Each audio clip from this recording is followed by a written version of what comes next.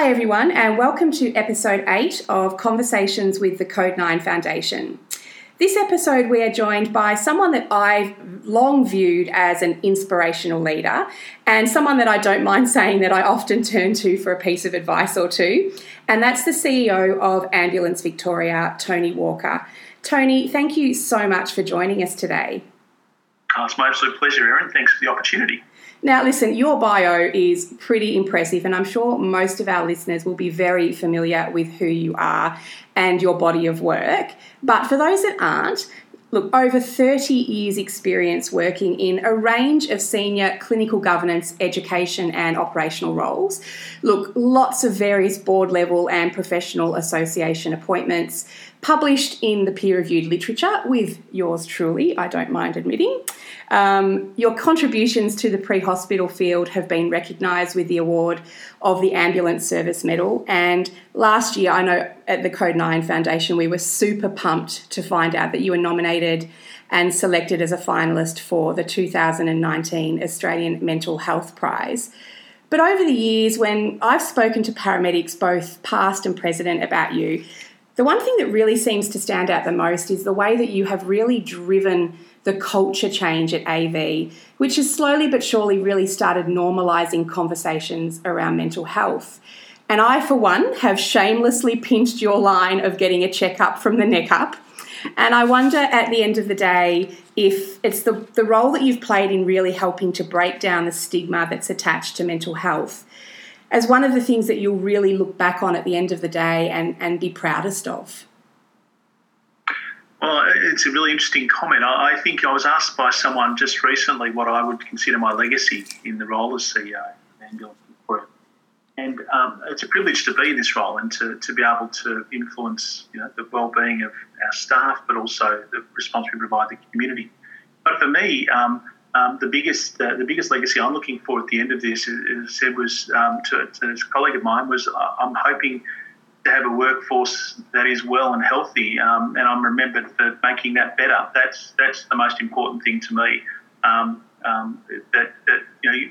We should never have a situation where you come and do what I think is one of the best jobs in the world, and that you're negatively impacted on by that, both at a physical or mental health level. So that's the thing I'm looking to see as my legacy at the end of my career, and hopefully we'll.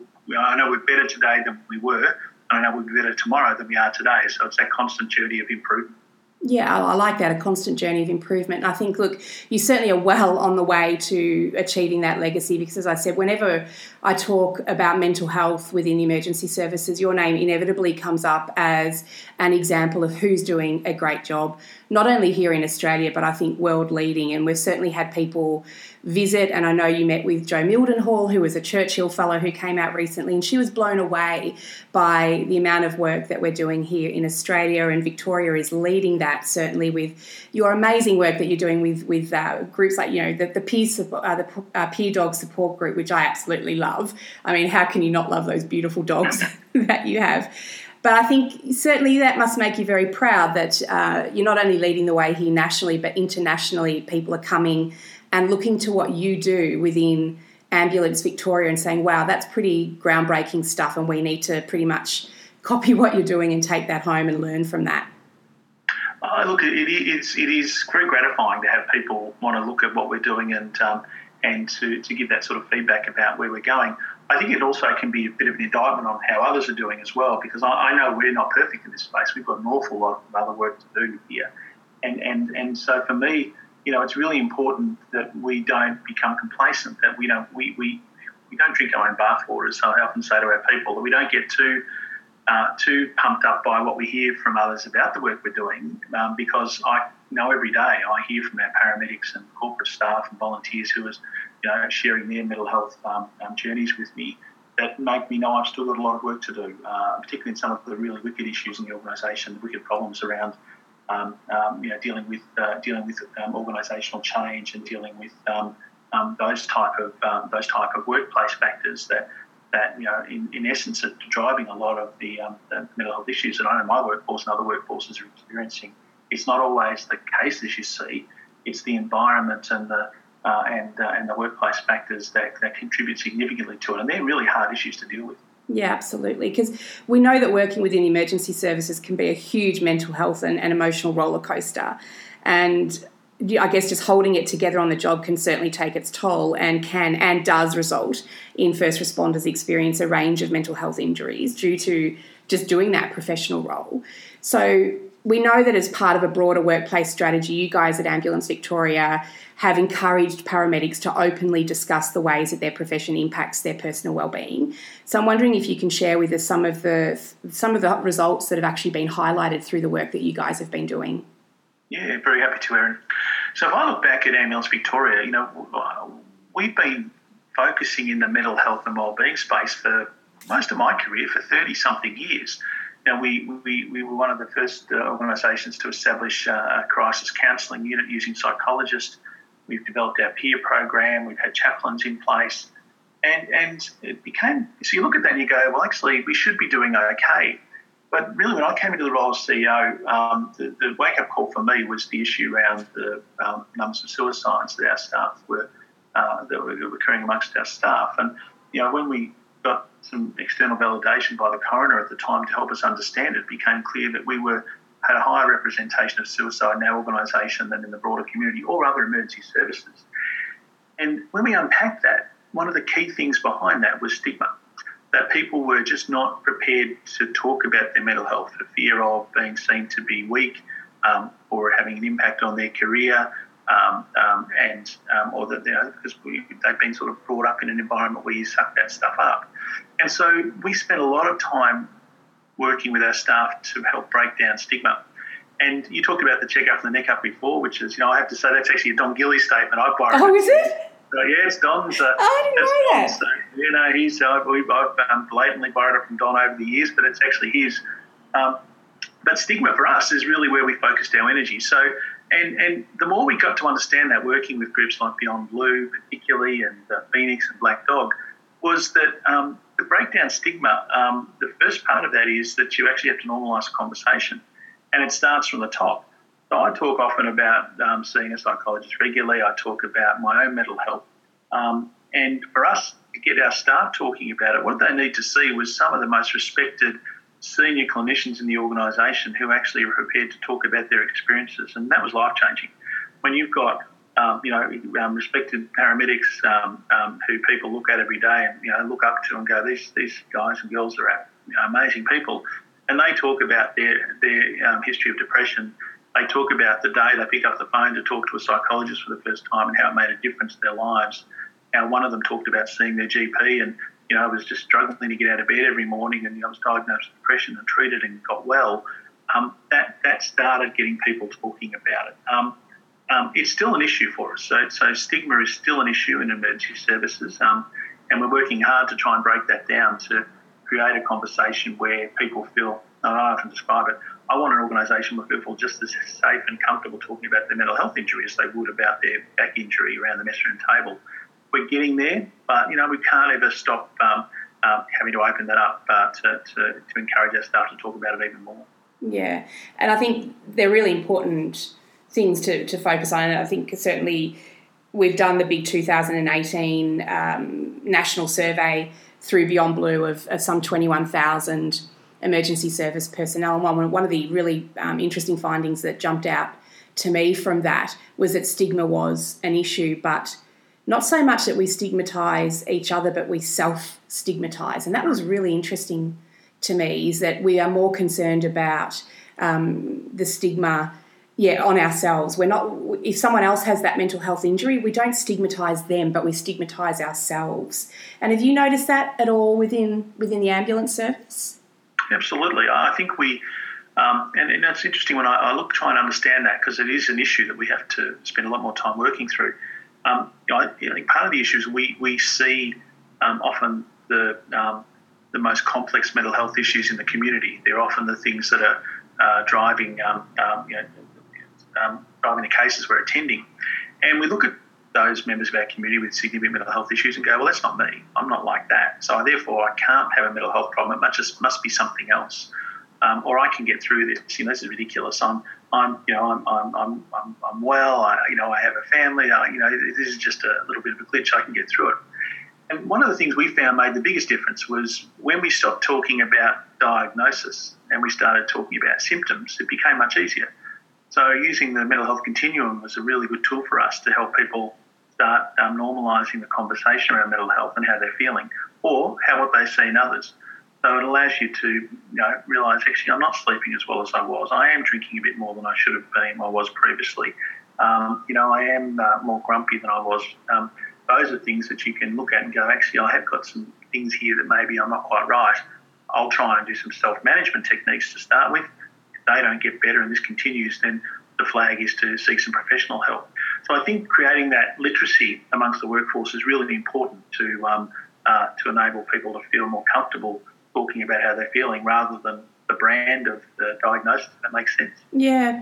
And so we often talk about this normalising the conversation around mental health, and there's the great initiative, but the Are You OK Day, and we talk about asking, are you okay? But I quite often get the feedback as, well, that's great, that's an important step in asking, are you okay? But I'm really nervous then, what if someone comes back and says no? And that's something I've been really actively trying to do recently, particularly during the pandemic, is I often find that our default answer to whenever anyone says, how are you, is to just defaultly say, yeah, I'm fine, I'm good, even when we're not. And so recently when things have been a bit tough, I'm like, actually, yeah, today's not a great day, or I'm struggling a little bit today. And people can quite often be a little bit taken aback because they're not used to actually responding to a negative sort of response like that.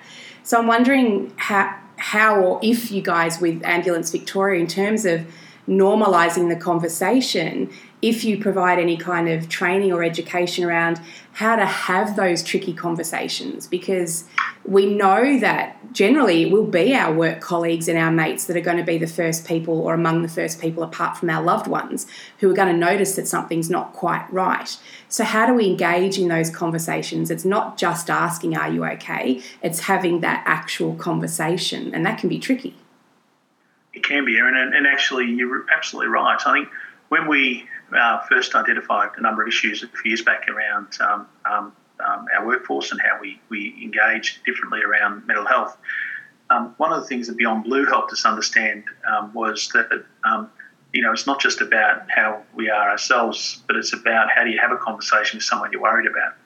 So one of the pieces of work we did as part of our mental health training and engagement for all of our staff was to also work through how they can have those conversations. So we actually role-played to actually help people start having conversations with people to unpack the issues of that they might be experiencing, and also to then know how to refer them on to, to ask the questions. Are you thinking of suicide?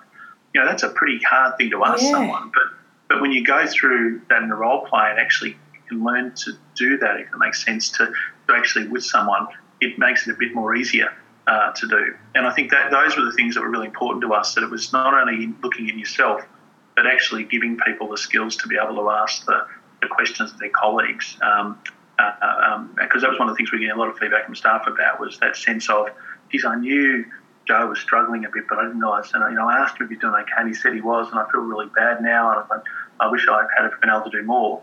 So creating that environment where people can actually practice those skills, I think helped. Again, it's not perfect, and we've got to keep working on it, but it is an important part of mental health literacy, is also how do you have that conversation with someone else. So within those kind of workshops and within that feedback, so just for our listeners, Tony, who might be struggling with that, and exactly, we have those kind of issues within our Code 9 membership where we're concerned about our mates, and sometimes they will be very honest and say, I have been thinking about suicide. What are there appropriate responses to that, or do we just guide people on to support services? It's again, really good question. I think it really depends how comfortable you are. So I think if you're, I know there are a number of our people that are working in this space all the time that are really comfortable having those deep conversations, particularly a lot of our peers and others. If it's someone that doesn't do that often, and you've been through some of this training and all of a sudden start having a conversation, I think it's really about saying, look, it's important we talk to someone about that. So it's that sense of knowing the referral pathways to be able to talk to someone, I think, and importantly, being able to not feel that you can't make a difference, that you can connect them with the right people, because there are great services out there, either within organisations or externally, that we can connect people up to. So I think it is that sense of understanding, and that sense of understanding where you can refer to. And I think that's so important for everybody who's listening, whether you're a first responder or a family member or just one of the our community members who's listening, is that you don't have to, and this is something that I have certainly been guilty of in the past when I've been doing research with some of my 9/11 responders and trying to do too much. And I think we need to remember that we're not mental health professionals. We're not trained in this area. We are friends and colleagues, and we don't need to try to be more than that. And we need to be there to listen. But when it becomes too much, we need to say, we are here to support you, but we need to guide you onto the right support services for you. And so if that means calling 000, as much as the person that you're speaking to might not want that at the time, if you feel they're in crisis, that might be the best thing for both of you, and to not try to do something that's that you're not qualified to do and not trained to do. I think that's really important lesson for all of us, because I know I've certainly taken on too much in the past, and that then takes a vicarious trauma toll on us as well. Listen, Tony, yourself and AV have been welcome supporters of the Code 9 Foundation, for which we are incredibly grateful. But some of our listeners might not realise that your link to Code 9 actually dates way back to 2012, when you were still manager of operations for AV and had the maybe dubious honour of cutting off the first lock of Don Gilly's still flowing long hair that he still had back then, as part of an event that he was having to raise awareness about depression and anxiety among paramedics. And of course, most of our listeners will be very familiar with Don, who you mentioned before. And Don, I'm sorry if you're listening. I didn't realise that the line that I thought I was pilfering off Tony was actually yours. So now I will have to dutifully acknowledge you as the owner of that. But yeah, back in 2012, obviously, there was a growing awareness of the mental health impact of working in the emergency services. And fast forward on to 2018, as I mentioned previously, we had the big Beyond Blue national survey of some 21,000 emergency service personnel. And we also had the Australian Senate inquiry into the mental health of the people behind 000. But when we talk to people still out in the field at the moment, there's still some sense of frustration that in the years that have followed, we really haven't made a huge amount of progress. They feel like we've done the research, we've done the surveys, we've had the inquiries. When are we going to see change? And listen, I spoke to outgoing Chief Commissioner of Victoria Police, Graham Ashton, in one of our recent podcasts. And Tony, I'm going to ask you the same question that I put to Graham. We've got this pretty good understanding of what the problems are. What do we need to do to move forward from here in your perspective? Yeah, so it's a really good question. If I look at, I look at our own organisation. We've invested really heavily over the last few years to improve the mental health and wellbeing of our staff. But I think the one thing for me is, and I come back to this term a lot, and it sometimes gets people a bit surprised that I talk about this in the context of mental health, but it makes sense. You can't manage what you don't measure, and putting in programs, for example, our peer dog program and increasing chaplaincy, putting in new psychology services, all those things, they unless you're actually measuring the impact of that, unless you're actually putting it in a baseline, implementing something new, seeing what difference it makes, and then modifying, then the risk is they can become a lot of window dressing and don't actually make a real difference to your workforce. So for me, I think that fundamentally it is about having a really clear action plan that is managed from the board down, from your executive down, that clearly identifies what is it you're going to do. How are you going to impact across the life cycle of your staff? Because the needs of a new paramedic are different to the needs of a retired paramedic, for example. How do you ensure your services meet the needs of the various cultural and other differences in your workforce? So for me, it is about fundamentally having a really clear plan, really clear data, and measuring your success and being prepared to stop if it's not working and move to a different direction. We do a psychosocial survey of our staff every 2 years. that has given me a baseline. It's enabled us to see whether the interventions have made a difference, and we'll do another one next year.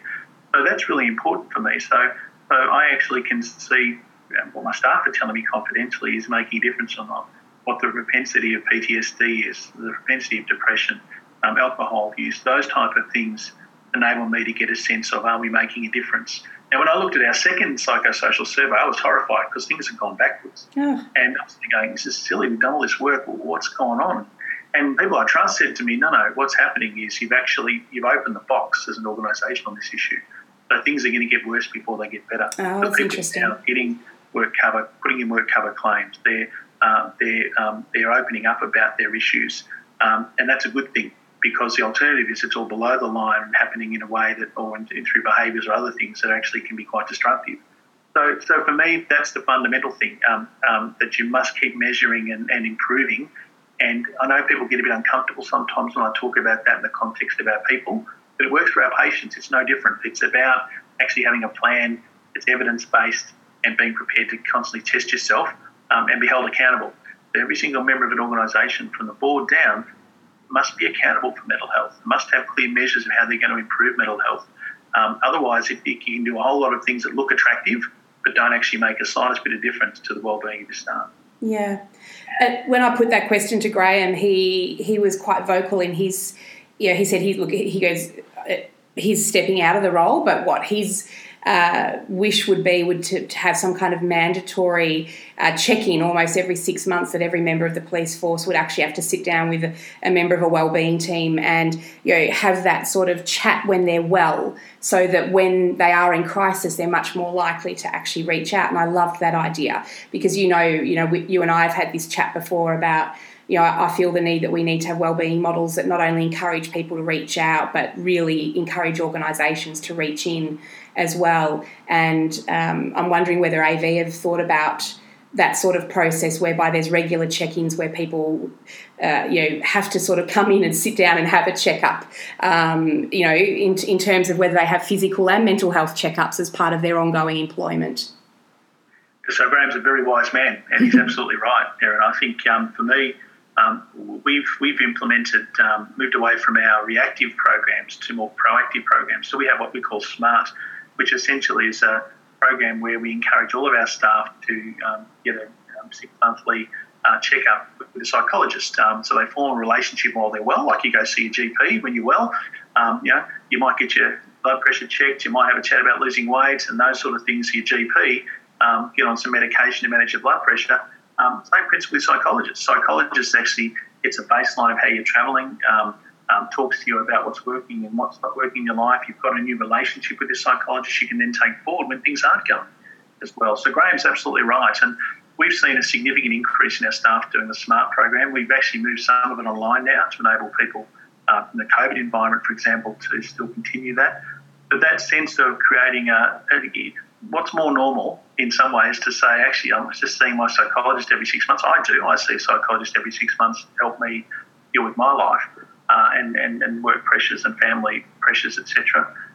That's really important. So we're doing quite a bit of work in that space. We're encouraging people to have that regular checkup with a psychologist. I think it's critical.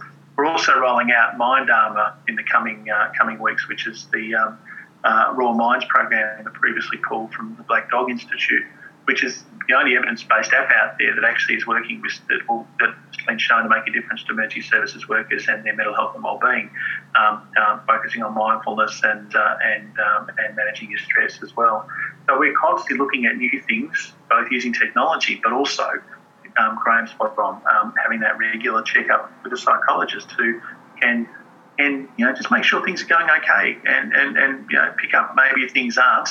When you last saw me 6 months ago, you were talking about this. How's that going? Oh, well, it's a bit worse. Okay, well, what are we going to do about that? I think that's really important. So it's really our focus now is on proactive care rather than the reactive as much. So rather than the ambulance at the bottom of the cliff, how do you have it at the top of the cliff ready to catch people before they get into those steep crises? Yeah, that's fantastic. And I think Don will be so happy to hear about the mindfulness focus, because one of the podcasts we had earlier on in the season was Don talking about how he would love to see emergency services really focusing on some alternative areas towards well-being, so looking at the mindfulness and the yoga and all that sort of thing. So I think Don will be rapt to hear about that. Look, I know we're coming towards the end of our time, but I've got a couple of more quick questions for you before I let you go. One of the things that we've been talking about in some of our other podcasts as well is, and you've touched on this already yourself, is the need to really support our retirees as they transition through from. And generally we do find with, those in emergency services, it's been a huge part of their life. A lot of people, like yourselves, it's been their lifelong career too, and so it's going to be quite difficult to transition out of that. And I certainly spoke to Graham about that, and I asked him how prepared he was, or did he think he was really ready to take that uniform off for the last time. But certainly for a lot of our members in Code 9, where they've been ill health retired, and sometimes that's happened quite suddenly, and there hasn't been the opportunity to really prepare for that either. Do you think our emergency services are really doing enough at the moment to support people transitioning into retirement?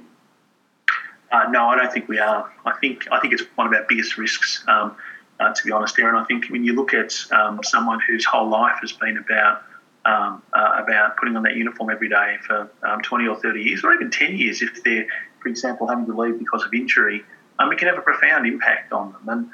And there's this sense out there historically that, when they retire, they're not our problem anymore. I have a different view about that. I know Graham has a similar view to me, that they're actually, we've been involved in the damage that's occurred. We have some level of responsibility to support them. So I think for us, some of that is about, we've worked with, for example, our retired ambulance group here in Victoria to establish a retired peer program where they've got, we trained up their some retired staff to actually be peers to other retired staff and to connect them into mental health, both our services and also into the broader mental health system as a whole. That's really important, because what we can find is someone 10 years later may have had a whole lot of life events, and all this starts coming back. And so how do we, and they don't necessarily have the same specialist care that we've got while they're working for us, so how do we connect them into some of that to help them? I think the other thing for me is there are people who've left the organisation who want nothing to do with us, and I understand and respect that. They've not necessarily left in the way they wanted to leave. The relationship might be fractured. But nevertheless, how do we help them? And that's where the work we've been doing with the Breakthrough Ride, working through other organisations like Code 9 and others, how can we support groups who support those members of our organisation who are no longer necessarily working for us, but who still have needs? And so a lot of our focus is recognising that there are others out there who can do a much better job than I can, the retired staff, because they've got the relationships our organisation may not have with them. Mm-hmm. So it is about recognising there are lots of different groups we need to support and who are doing some brilliant work, like yourselves. As I mentioned, the Breakthrough Ride, Fortin, there's a lot of groups out there that are really focusing on how to support those emergency services workers who are no longer in the organisation, but still need both that collegial approach and that support, because their demons are still with them, despite the fact that uniform's not there any longer. Yeah, absolutely. And another group I think that we're focusing more on now as well, realising the huge protective effect that they can have on first responders, and particularly the protective effect from going from having post-traumatic stress symptoms to developing PTSD, is certainly the family. And I'm wondering, as one of the last questions, we've got a few minutes left, if you can sort of reflect on whether you think we're doing enough within the emergency services to actually support the families who are supporting the first responders. Well, there's probably a theme coming through today. I don't think we're ever doing enough of anything. I think we always have to keep doing more. Yeah. But in the family space, that's a really interesting one. So while we've had family access to our services for many years, and we've just recently expanded that, for example, so members of the close family members can access all of our psychology, peer and other programs. We've actually expanded that now to parents of graduates, because a lot of our graduates are younger, still living at home. So we've kept adapting our programs to reflect a changing workforce. But the other important thing is how do you connect with families? So if we're constantly only dealing with the paramedic or the volunteer or the corporate staff member and not their family, the problem is that families may not be aware of all the services that we've got on offer or how to seek help. So we've done a couple of things in our organisation. We've actually now got family members sitting in our psychological health and wellbeing group, which I chair, give us direct family experience of the issues of mental health from a family perspective. And these are members of families who've got lived experience of staff their loved ones, our staff who have got mental health issues. So that's really important to get that voice. The other thing, and Meg Dobie, our principal psychologist, has been fundamentally driving this, has been a family website. So we actually have a site where families can go to actually access information about our services without having to go through their partner or their loved one, which allows them to have a place they can go to seek help, seek support, look at symptoms, talk about what they're seeing in their loved ones to see how they might be able to help or refer them on as well. So I think families are critical. They are often the first people to see something's not right, and they are the ones that often have to deal with the issues of someone's mental health journey, and often wear the brunt of that, particularly where it's impacting heavily on the behaviours of our paramedics and other staff members. So family care is really important. I don't think we've done enough collectively. We're starting to do a lot more work in that space, but it's not easy to build those relationships. So how do you find ways to do that actually that are safe? For example, we're now having family sessions at our graduations where psychologists and others are there to talk to family members about what's going on and the support they can get. So constantly looking at ways we can open that up more broadly to families. But it is a critical issue and one we need to keep focusing on and be prepared to think differently about the ways in which we engage families so that they know they can go somewhere themselves to get the support they need. So can family members utilise the services confidentially without their son or daughter or partner or sister or whoever know?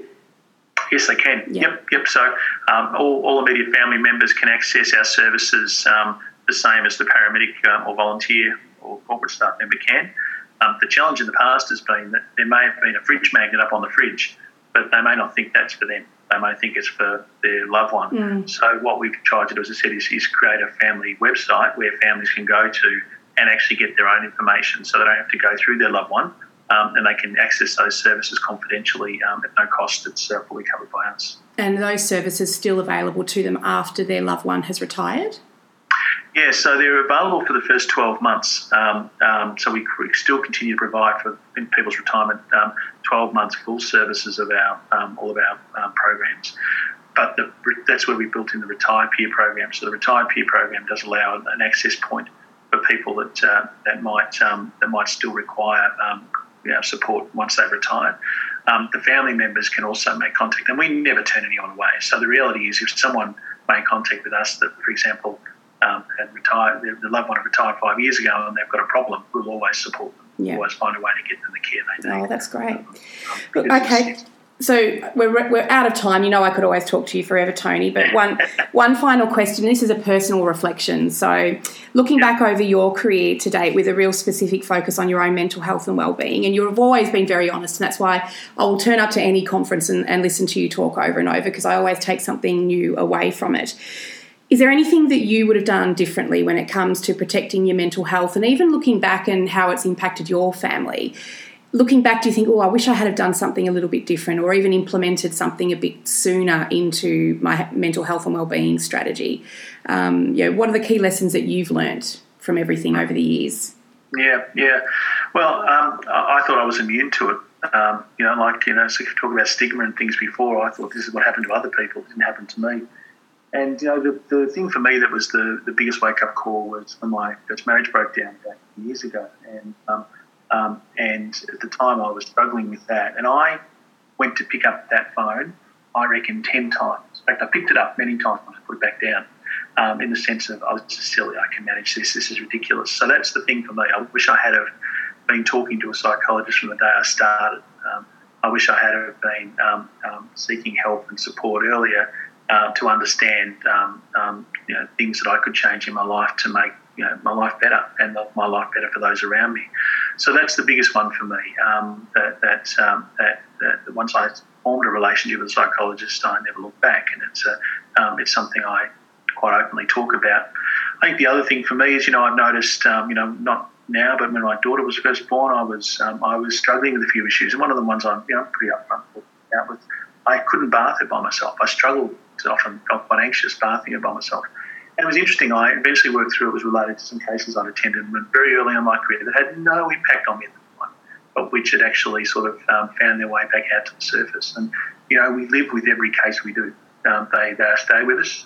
They're always sitting there quietly off to the side, but you never unsee them. And so being prepared to talk about those things and have that relationship with psychologists, I wish I had have had it many, many years earlier.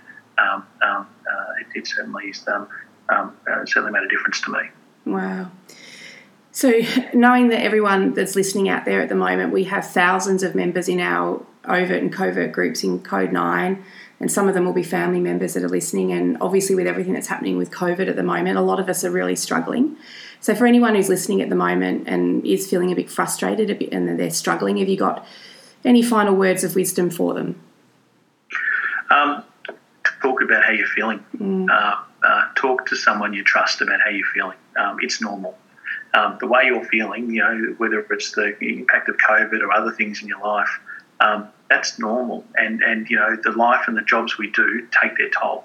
And so, we're not superhuman. Each and every one of us needs to take the opportunity to recognise that and pick up the phone, be it a trusted friend, support service, Code 9 and others. There are plenty of people out there who are there to help you. And for talking about how you feel, the day you pick up that phone and start having a conversation can be life-changing. Absolutely. Great words of advice. As always, thank you so much, Tony Walker. You're a gem. Thanks, Erin. Lovely to chat to you.